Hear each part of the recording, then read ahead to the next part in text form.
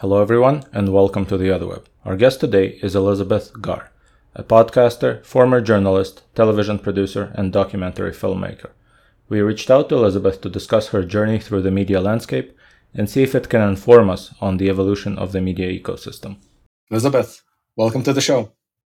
Thanks, Alex. Thanks for having me. My pleasure. So, it looks like you've worked in a lot of different media outlets, everything from PBS to the Food Network. What was it like? I have worked in a lot of places. I packed a lot of moving boxes through my years, moving to different cities and different jobs. So definitely followed my passions throughout my career. So what were the passions, if I may ask? Well, I look back on it and I think the through line has always been curiosity. I've always asked a lot of questions. And so I started out thinking, well, I want to be a writer. And then people told me, well, you can't just say, I want to be a writer. You need something more specific. So I thought, well, I want to be a food writer because I love cooking. So I went to cooking school right out of college. And I started writing for publications, food writing as a freelancer. And then because I had that background, I heard that this new network was starting called the Television Food Network. And I just took a risk and I wrote to a name that I found in the press and said, hey, I'm going to be in New York next week. Can I interview for your new network? And I wasn't going to be in New York next week. I made myself be in New York next week. And he said, sure, yeah, we'll take you, young kid with a little bit of food writing background. So that's how I got into television. Kind of just was a little risky, put myself out there.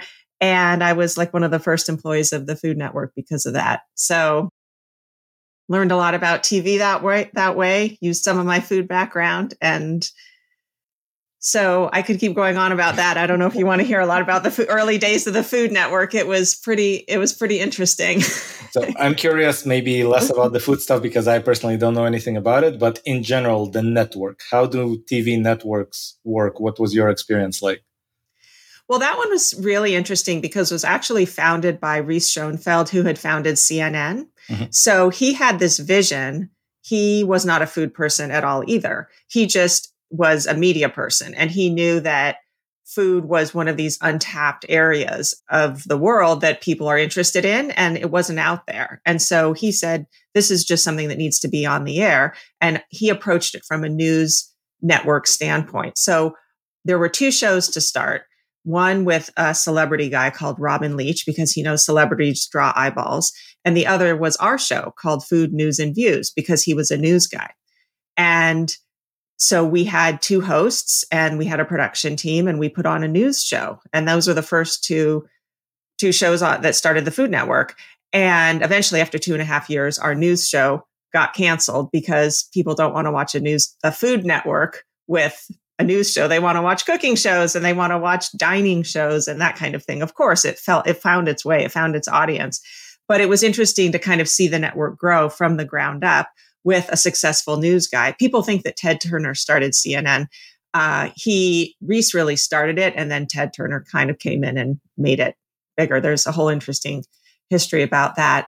So it was great to work with him, and a bunch of us who came in, people had different aspirations. I wanted to be on air. And so we had all heard about like Katie Couric had been at CNN, and that by that point she was, a star at NBC. And people said, Reese used to tell her, they called it Chicken News Network when CNN was in its infancy. And Reese said, honey, you've got no chance of ever being on air. And then she was this star at NBC. So we all thought, well, maybe Reese will put us on air, even if he thinks so. We had to do everything. I mean, we had to shoot, we had to produce, we had to write.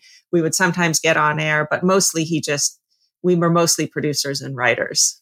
So since you've had kind of an inside view to what it takes to start the news network, even if Reese was doing it, yeah, what is your view of the evolution that you're seeing now, where it seems like CNN is now one of the larger, more established players, but at the same time, they pay anchors $12 million a year to only draw 300,000 viewers during primetime shows. So something's clearly going wrong there. What's your view? Well, I mean, the whole media landscape has changed so much. This was in the mid 90s when the Food Network started and cable was really just kind of an emerging thing. everything has completely changed with streamers. And we used to, of course, just have the broadcast networks and TV news. I eventually then went into local news. And so I also have the experience of working in a local news market. And that whole industry has changed so much too. I mean, when I decided to go, what I wanted to get solid on-air experience. Well, I have a funny story about that. I'm not quite answering your question. I'll try to get there, but you can't really get on-air experience in New York City. Really, that's not a great way to go about it. So I again sort of took a risk, and I just wrote to Diane Sawyer, who was a big name at the time. Older people will know who she is. And I just said, "Hey, I really admire your career. How could I become you?" And she said, "Oh, meet with me." She surprisingly took my call and said, "I see something in myself in you. So come in, let's have a meeting." And she was so lovely and so wonderful. And she said, you have to go to a small market. However, at that time, that was not the only way because cable was starting. And so there are people at that time in the mid 90s who did stay, like worked at New York One, or, there was like local cable stations where you could start on air at that time or in production. So things were changing. It wasn't only that you start your way up in local news. So the whole landscape has changed a whole lot. And obviously viewership has changed so much too. We're not just getting our information from a few quote unquote trusted sources, and everything has become so fragmented in terms of, are there any trusted sources anymore of real news? So I run a news aggregator, so I'm well aware of how fragmented it's become, because essentially we are at the point where you can't trust a few sources anymore. You have to aggregate from a few hundred of them if you want a diverse diet, right? Yeah. I mean, I think that is the smart way to go, because you have to try to understand we are such a split society. And if you want to try to understand what other people are consuming and believing, you have to try to consume some of what they're actually reading and listening to try to get the full picture of what information is being tossed on the other side of the aisle. Right. So I'm curious about your experience. You said it was mid-90s, cable was just starting. So yeah, I'm assuming that's almost like the golden age where everything is done right because the result you see is obvious growth for the next decade.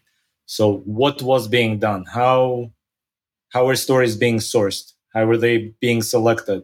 What were the criteria? I wasn't at a news network, so I can't sort of speak to that. I was at the Food Network, and then I was in local news. So in local news, it was a little disenchanting, I will say, because it was the budgets were very, very tight. And so I was hired as a reporter and an anchor and a producer. You sort of wore all the hats. And so I think I got paid $18,000 a year. And then I talked my way up to maybe $21,000 or $22,000 a year for working zero vacation. I mean, you work 52 weeks a year. So, just working and working and almost begging for your job, like it was like you were gifted this job. And there were times where I worked, which was Billings, Montana. It was an interesting situation. We had a really great group of people, but I think it all depended on who was there, what was the leadership, who was in the newsroom. And we could kind of call the shots. If we wanted to do certain stories, we could kind of do them. So we got to do some pretty cool stories. We also had to do some stories that I just found utterly boring and really unimportant. I don't think anyone is really served by learning about a crash on the highway. I mean, unless it's impacting the whole society. And I mean, there's a lot of just, if it bleeds, it leads, that's an old maxim that is really that I fought for, like long stories. I did a series on education in Montana, and there was a Japanese internment camp from World War II.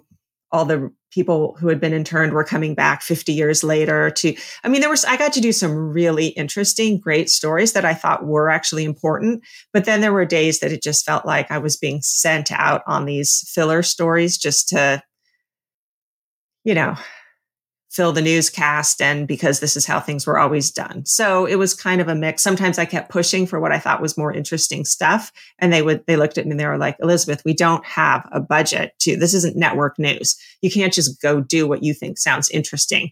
We have to, you're turning this around on the daily. We've got to go just, do your story and get it back, cut it and get on the air and do it. So and the worst part about it, though, the reason I eventually left is because in the end, I felt like you're not really judged for the quality of your work as much as you're judged for what you look like. So I just got tired of that. I thought it's not a meritocracy as much as it is, we already have one of you, which meant they had someone who kind of looked like me or was my age, or this woman came in one time. She was some expert, and she came into all the anchors and she said, okay, I want to see you read on camera. So we read our stuff, and we actually wrote all of our stuff too. We weren't just readers. We did the work too, but we did that. And then she looked at me and she said, oh, honey, I'm really sorry to tell you, but in this business, some people have that it factor, and you just don't have it. And I thought, well, that's not great to hear, but that's just your opinion. And then the next day she came in and she said, oh, hey, come over here. And she slopped all this makeup on me and did my hair all up. And then she said, go back on the set, go and read again. And so I did. I really don't think I did anything different. And I came off and she said, now you've got it. I thought, all right, so it is hair and makeup. That's it. And I just kind of got tired. I mean, I just knew that what it took in that business was just market by market by market. And I wanted to do like more substantive stuff. So before we move to the more substantive stuff, what you just described, where you are both the owner, talent, and the producer and the writer, and the stories are sometimes meaningful, sometimes not, and what you look like matters probably more than the stories you do. It sounds a lot like social media today, doesn't it? It sounds like you were essentially an early creator for TikTok or something like that, except on cable. That is so interesting. I've never made that connection, but I suppose it could be. Yeah, it felt substance free at times, and yeah, I wanted the content to carry it. I understand it's a visual medium. I mean, I wasn't clearly that's part of it, but I wanted it to be more of a balance. So yeah, that's just an interesting thought that there's nothing new under the sun, I guess. Just different packaging, right? Like technology moves it forward. So it's in smaller bites now with social media, and it goes quicker, but it's the same topic. But at the same time, this is an interesting thing that I keep thinking about. TikTok makes everything shorter, but podcasts keep getting longer. And so it seems like we're just growing in both extremes at the same time, and it's the middle that's hollowing out. Yeah, it's true. I mean, I know a lot of people, it's one reason that I love doing podcasts is because you can have actual substantive conversations that aren't just squeezed into 3 or 4 minutes where you have to just go for sound bites. That was the other part that could be hard about doing newscasts, or even when I work, say for PBS or something, and you do a long couple hours conversation, but you have to edit it down into maybe a 22-minute, a half-hour show, which is really 22 minutes. Podcasts, you can talk for a long time and really get into things. So I think you're right. Some people want to consume in small bits, but then you also want to really get into the topic, the information, the person, the ideas, and that you can do in longer format. Right. Makes sense. All right. So PBS was right after Montana. Am I getting the timeline right? Pretty much. Not exactly. So when I got a little sick I thought, well, I'm not just going to bounce all around the country. I'm clearly not going to the network and doing the kind of stories that I want to do. So I was under contract and I broke my contract. And the only reason they let me do it is because I said, I'm getting out of TV. I mean, I'm getting out of on-air TV because I'm not like going to a competing network or competing station. I wasn't at a network. So they let me out. There was other stuff going on. I had a hard time living in a city in Montana. I was kind of a fish out of water. So there was personal things going on too. I actually moved to Los Angeles, and I worked at News Corp for a little while. That was a little interesting. A friend of a friend had recommended me for a job as sort of the assistant to probably at that point the highest ranking woman at News Corp. And she was based in New York, and she wanted kind of eyes and ears in LA. And why she thought I could do this job, I really don't know, because I literally had an office down the hall from, well, it wasn't Rupert. I mean, Rupert Murdoch did have an office there, but he wasn't based there. It was Peter Chernin who was the LA guy. I had this ginormous office. I literally had like a butler type guy who would come in and ask what I wanted in there. I had no idea what I was doing. I had no guidance. My boss was in New York. She would sort of send over these ideas like, find new cable networks we should invest in. And I was like, okay. I was so over my head. I had absolutely no guidance and no idea what I should be doing. So that was a bit of a flailing situation. Then after that, I was like, I got to get back in my lane, do what I know. Wait, I do want to pause here because I'm sure a lot of people listening to this right now have the same question. How do you get a job like that? It was totally connections. And it's one of my regrets. I mean, I'm happy with how things turned out, but I didn't I didn't work it enough because I was clearly not in the right spot, but I should have worked my way into a better spot at News Corp, or at Fox or something I remember I got to go down and hang out with the people who worked on The Simpsons. And there were such cool people and opportunities there. And I just felt so overwhelmed by my lack of knowledge and direction that I couldn't even see my way straight to say, okay, clearly this is the wrong fit, but maybe that sort of script development or comedy, or there were so many things going on that I'd be in these meetings. I'm like, oh, I'd love to do what she does, or that looks really neat, but I couldn't even see my way there. I just felt like I was under a tsunami. So I was not mature enough to speak up and not assertive enough. I regret that. You didn't fake it enough is what it sounds like, because most people in these positions just start faking it and pretending like they are exactly the person who needs this big office. I guess I should have. I do remember being in some meetings with other people sort of my age, particularly a guy. I remember this guy, he clearly got his job because of his dad, because his dad like worked there.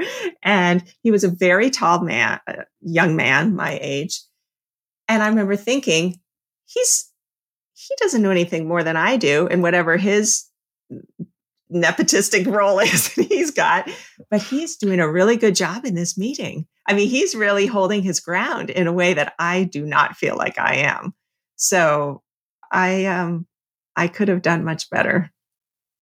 All right. Well, still an interesting experience. And then you went off to PBS, right?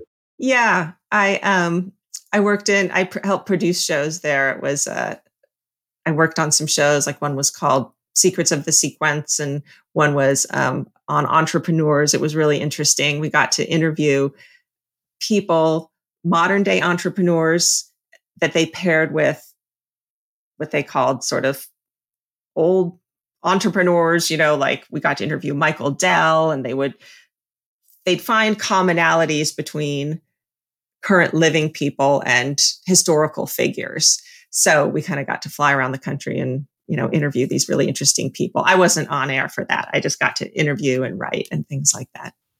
So between all of these different venues, I could say, what differences did you see? What was each one's unique flavor? It's a really good question. I think the way an organization is run from the top really reflects down into every aspect of the work. I was never the boss, I guess, until I started my own podcast. And it's clearly not at the scale of anything that I've worked on, but you really could feel it from everything that I've worked on, the organization, kind of the vision that they had, how kind of tight of a ship it was, how serious or not it was going to be. Like, even I worked for a while at E Entertainment on their news show, which sounds kind of like it's a joke, I mean, it's E Entertainment, but it was such a great experience, partly because it was so well run. And even though it was entertainment news, people, they didn't take their job seriously, but they worked really hard. You know what I mean? It was like a really core group because it was very well run. And you got in there, people got their assignments, they knew what they were doing. It was a very focused kind of environment, as opposed to some other situations like the one in Montana. It was kind of really haphazard, unfocused. It worked out well because it gave all of us reporters and anchors a lot of freedom to do what we wanted to do. That could have gone really sideways. You had to have a lot of trust, and we happened to have a pretty fun group of people who were pretty driven. But if you had gotten a bunch of super lazy people, I mean, those shows would have barely gotten on the air. So I think the leadership and the vision really matter. It also sounds like what you're describing is that the seriousness of the news and the seriousness of the business are completely orthogonal. That is true. I think it's just, it also, it's kind of personality dependent too. I mean, you could have some really goofy people. One of the funniest people I know was working in hard news with me, and some pretty serious people were working in entertainment news. So it doesn't really matter. Yeah, I'm curious what happens when you get very serious people to build a really serious business around completely nonsensical news items. It could be some of what we're observing right now. Yeah, well, I guess if they're just being serious and nonsensical, but they're at least not malicious. I mean, it's not malice, right? It's just a profit incentive. But I've started at some point collecting bad headlines from very serious outlets just to kind of show people what the problems are and why we exist. And I have plenty of these examples, starting with CNN, which you mentioned, right? Like, yeah. They have headlines like "Stop what you're doing and watch this elephant play with bubbles." That was in their national news, right? And they tweeted it with links to it, etc. So there's a lot of these serious organizations doing very unserious things right now.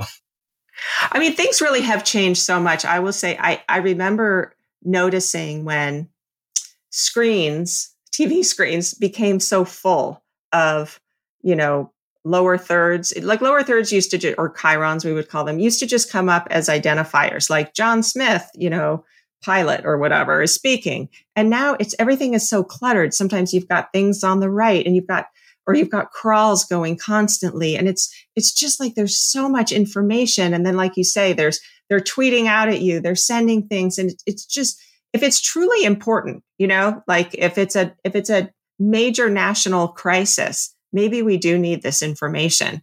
But when they'll say breaking news, and it's something, it doesn't even matter. It's the boy who cried wolf at this point. We don't need the level raised to 10 all the time. I think there is also a big collection of these breaking news chyrons, especially from CNN, with like breaking news, panda in zoo gives birth to baby panda or something like that. Yeah. And the other thing that kind of bugs me, I know that because they're 24-hour news channels, there's so many of them and they need to fill the time, but it's like, debt crisis looming, debt crisis still looming, debt crisis coming closer to an issue. Like they're leading us to, there's going to be a problem. The problem is still out there. We're on the issue. We're on the case of the problem, but it's like, it's at high alert all this time, rather than like, right now is the moment of actual crisis. We're going to make it a crisis from a few months out, and then all the way past, like it's this overarching crisis. It's too much especially after the election. I kind of had to be on a bit of a news diet. I can't take it all at times. It's a little exhausting. I tend to recommend that to everybody. I think the last stat I've seen is something like 42% of American adults have checked out of the news completely. They avoid it consciously because it is so overwhelming. I mean, the debt crisis is a good example. We've had one since the 80s, since before I was born. It's slowly progressing, but there's no actual crises at any point. So, yeah, it's an interesting one.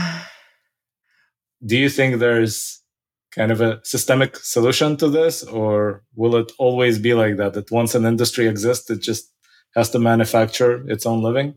Yeah. Is that question sort of like, once the genie's out of the bottle, can we ever, or the toothpaste is out of the bottle, can we put it back in? I do feel like it would be healthier if we could go back to simpler times. I mean, not to sound too much like an old lady, like, oh, if only we could go back to the 80s, like pre-technology. But it does seem like it's gotten to this level where it's kind of out of control. And the fact that people are now leaning out, I don't think people should be uninformed. And so someone like me, like, I actually really love the news. I love being involved and informed. But when it becomes too much and too overwhelming, even for someone who likes that stuff, think of all the people who already feel unengaged. I don't know if we can go back there. I think the news has become very polarized, and there's just so much information. I don't know how people can sensibly weed through it. Well, it's a good thing that AI can weed through a lot of information and filter it out or filter it down, right?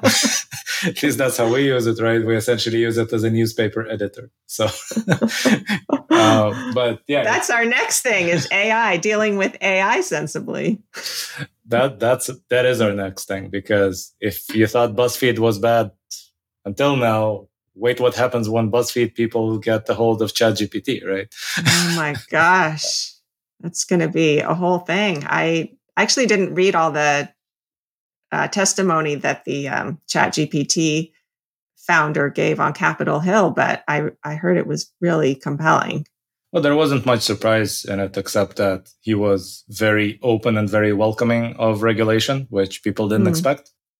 But other than that, it's not like he's the only one working on it, right? I use Google Bard. It is comparable to ChatGPT. I'm sure whatever Baidu has in China is also pretty comparable. So it's not like there's any big secrets in the industry. People are basically doing the same thing.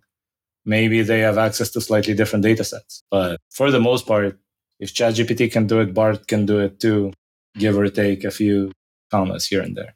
But yeah, it's interesting how it will affect both the news and content creators that are independent, because any traffic that people have been getting from Google so far might just go poof.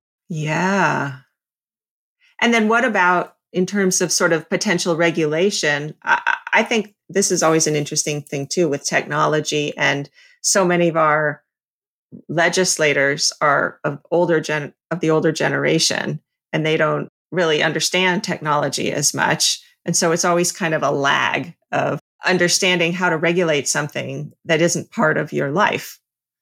I think the lag is inevitable, right? The fact that the US has older legislators than most countries increases the lag, right?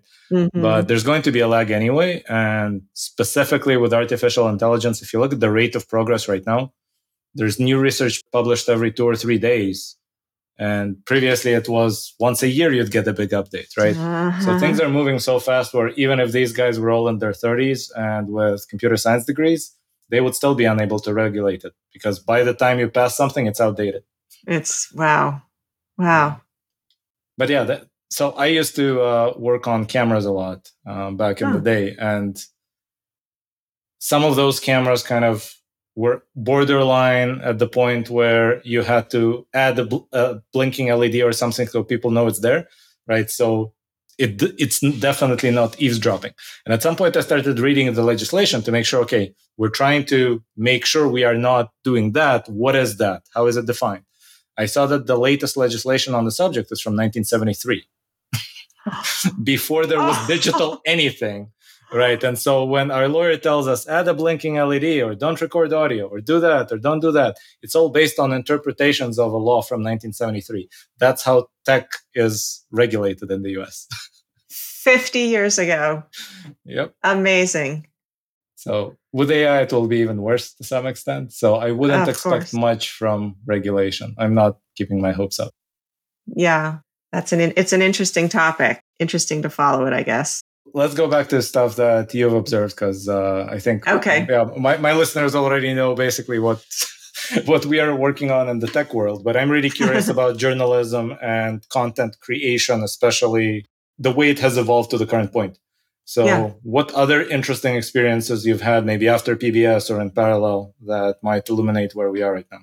Well, after that, I actually decided I wanted to go to graduate school, and I was looking at a program at Stanford. They have in their communications department, they have a master's in communication in journalism, and they have one in documentary film.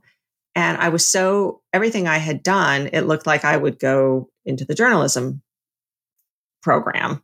But I kept looking at the documentary film curriculum, and I thought, that's what I really want to do. That's what's interesting to me, not the journalism thing. I looked at all those classes. I thought, it's not as, I kind of done that. I'm not as interesting. So I applied to the documentary one, and I got in, and I was thrilled because it just seemed like I could take what I've done, but have it be slightly different. So I did that for a couple of years, and I just found it was a really wonderful way, super challenging, but a great way to continue to tell stories in, as we were referring to before about podcasts, but a really in-depth way. You can really talk to people, get a viewpoint, and really go for it. And just for me to understand filmmaking, there's so many different ways to make documentary films too. History of it. And we got to learn the entire history. I mean, we literally cut and spliced film. We didn't just do digital. We did it old-fashioned way all the way up through digital, so we could understand how, we can do it anyway. I'm sure now everybody just does it digitally. Why cut actual film? But we can if we want to. So that was fantastic, but exhausting. But I think that is what helped me then eventually, these years later, led me to want to do a podcast. Is partly was the documentary film experience kind of capped it off, is taking everything I had done before. It informed me wanting to do things in a longer format, because working in news, you do just kind of have to go towards what are the sound bites? What is something that's going to just slowly encapsulate this story? But with documentary, you can just explore a lot further. So for the consumer, I guess it's kind of individual taste. I'm someone who would like to read longer format journalism. Some people like to just read headlines. And so maybe that's the difference of the kind of TikTok generation versus maybe wanting to watch documentary films or listen to podcasts or something like that. I mean, I guess there is something for everybody, but I always wanted the behind the scenes, really in-depth stuff.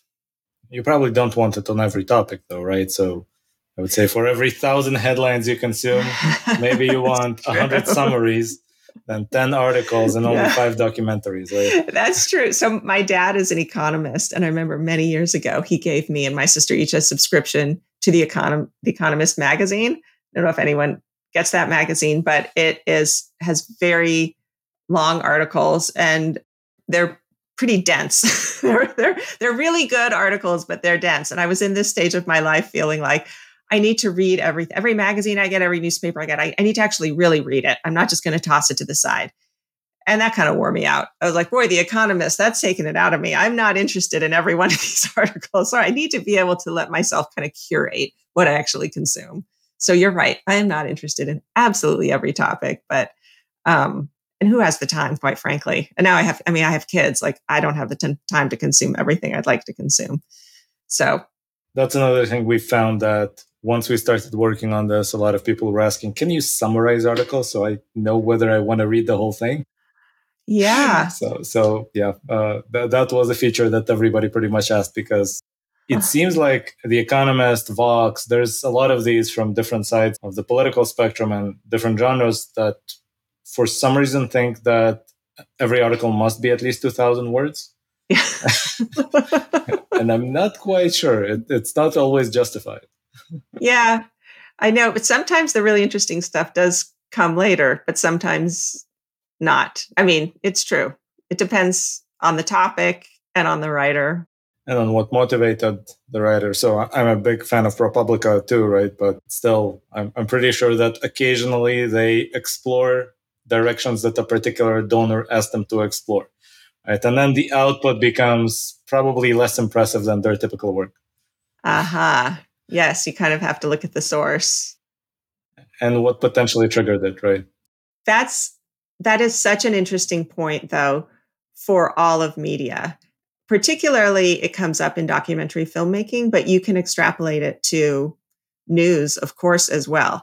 Everything, every piece of writing, every piece of film you see in TV, of course, comes from someone's viewpoint. And there is no objective truth, right? You and I could each report on our interaction right now, and there'll be different accounts, right? Even though we're having this interaction together, because we're two different people and we have different viewpoints of it. There's no objective truth to anything. There's our experience of it. And so in documentary, you really explore that and say, you can look at something. There's certain filmmakers that take what's called like the fly on the wall perspective. And they literally just kind of look at a room and film that. But still how they edit that is their perspective. They're not just running the film for an hour and a half. They're editing things together. Other people are going to put interviews in, and what questions are they going to ask? How are they going to splice that together?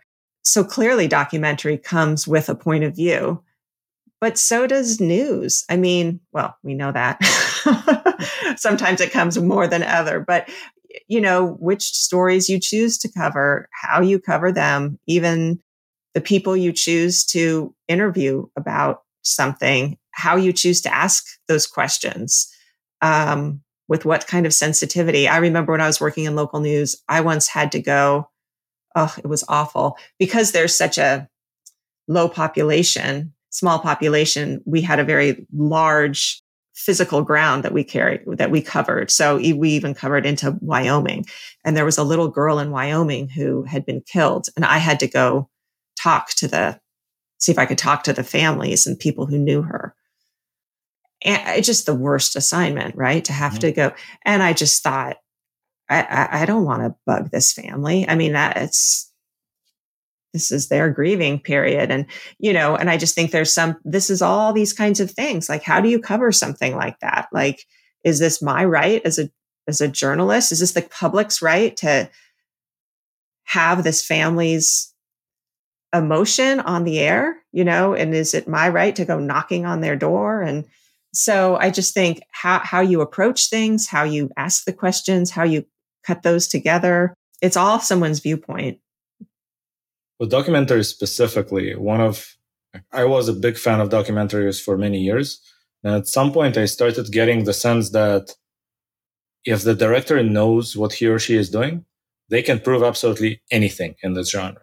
Right? There's so many tools at their disposal that, all right, 9/11 was an inside job. Cool. Michael Moore can do that, right? Yeah. Veganism is the only correct way to eat. Forks over knives, no problem. The opposite viewpoint. Same year, you'll have a documentary on the opposite viewpoint, and you'll be eating nothing but meat for the rest of your life. And it just seems like they can prove absolutely anything. And so, yep. How can you trust what you're seeing if you basically know that they have so many tools to just edit everything they don't like out? Oh, and there's tools. I mean, you put the right music in the right way, you use the right images, and yeah, there's a lot of ways you can, again, manipulate is a bad word to use, but you can use, moving images mixed with the right kind of sound is very powerful. It seems like podcasts are not that bad in that sense, right? Or not as good, depending on whose side you're looking at it from. But at least in the podcast genre, if you have a viewpoint, you don't have as many tools to just eliminate anything that doesn't fit and make it in the most convincing way possible. Maybe less fewer filters. Yeah, it's maybe just a little more raw. Yeah, but I absolutely remember watching some documentaries and thinking, I have no counter argument. I don't know anything about it. And obviously, these guys just spent 2 years researching all the different points that can convince me and eliminating all the ones that can. But this doesn't feel right. Like it sounds like I'm just being lied to, but I have no tools to defend myself. Well, that's a great instinct to follow then, because documentaries, there's a lot of quote unquote historical documentaries out there too. And, to follow your instincts on that too, because, all of history and how history is told is something we also need to be aware of. That's through a certain lens as well. So we should be looking at and reading various accounts of history. So I think that that's something that we're becoming more aware of. And it's good to kind of have those conversations with our friends or with our kids too. Like, just because you saw that movie on that thing, it didn't hit you the right way. Okay, well, there must be more information out there. Maybe that's the benefit of this uber information age, is there's going to be something on the other side you can read probably, or consume, watch in some way. And it's a benefit and a downside, right? Because yeah, all the voices get amplified and all the voices find the people who happen to believe that particular thing. And now there is a group that believes the earth is flat or something else to that extent, right? So there is a danger in it, and it's not clear what we should do to fix it. I hope we can find a solution quickly, but... Well, I think that's exactly the point that is so challenging and scary, is if there's a large swath of the population that's just choosing to listen to certain things and stay there, and not choosing to try to listen to the counter sides or reach across the aisle, then we're stuck. Then we just have people who are siloing themselves and staying there and determining that this is my lane and I will not change. I will not open my mind to anything else. And I will only listen to these channels and these voices. And that makes me a little scared. Another thing that scares me a little bit is that there's contrarian voices and then there's complete nonsense, right? And the problem that we seem to be having right now is that the people who are talking about regulating speech in some sense always try to ban the contrarians, not the nonsense. Right? So it's much easier to go on Twitter and post something about the earth being flat than to go on Twitter and post something about the Wuhan lab, let's say, which turned out to be true, right? Or most likely true, to be precise, right? But it's the contrarian voices that are being banned. And the problem is that every idea that we hold to be absolute truth right now started off as contrarian at some point. So if you ban all contrarian voices, you will not be able to generate any new truths for the future. So it's like we're attacking the wrong thing. I would want to have some ways to disabuse people of complete nonsense, right? But I don't know if that's doable without losing basically all new ideas. Yeah, which is another frightening thought. We don't want to lose all new ideas. That's the beauty of humanity. Yeah. All right. So we've gone a little bit dark in the past few questions. Let's try to brighten it up before we wrap it up. So what's been the most interesting thing in this nonlinear career that you've had? What's been the highlight, the biggest surprise? Let's see. The biggest surprise is, I think the highlight is that I get to keep, I don't know if this is a surprise, but the highlight is that I get to keep learning and doing creative things, because I was warned, and I kind of keep being warned, that, as you said, it's nonlinear, and it's to do something creative or many things creative. People say, oh, that's not safe.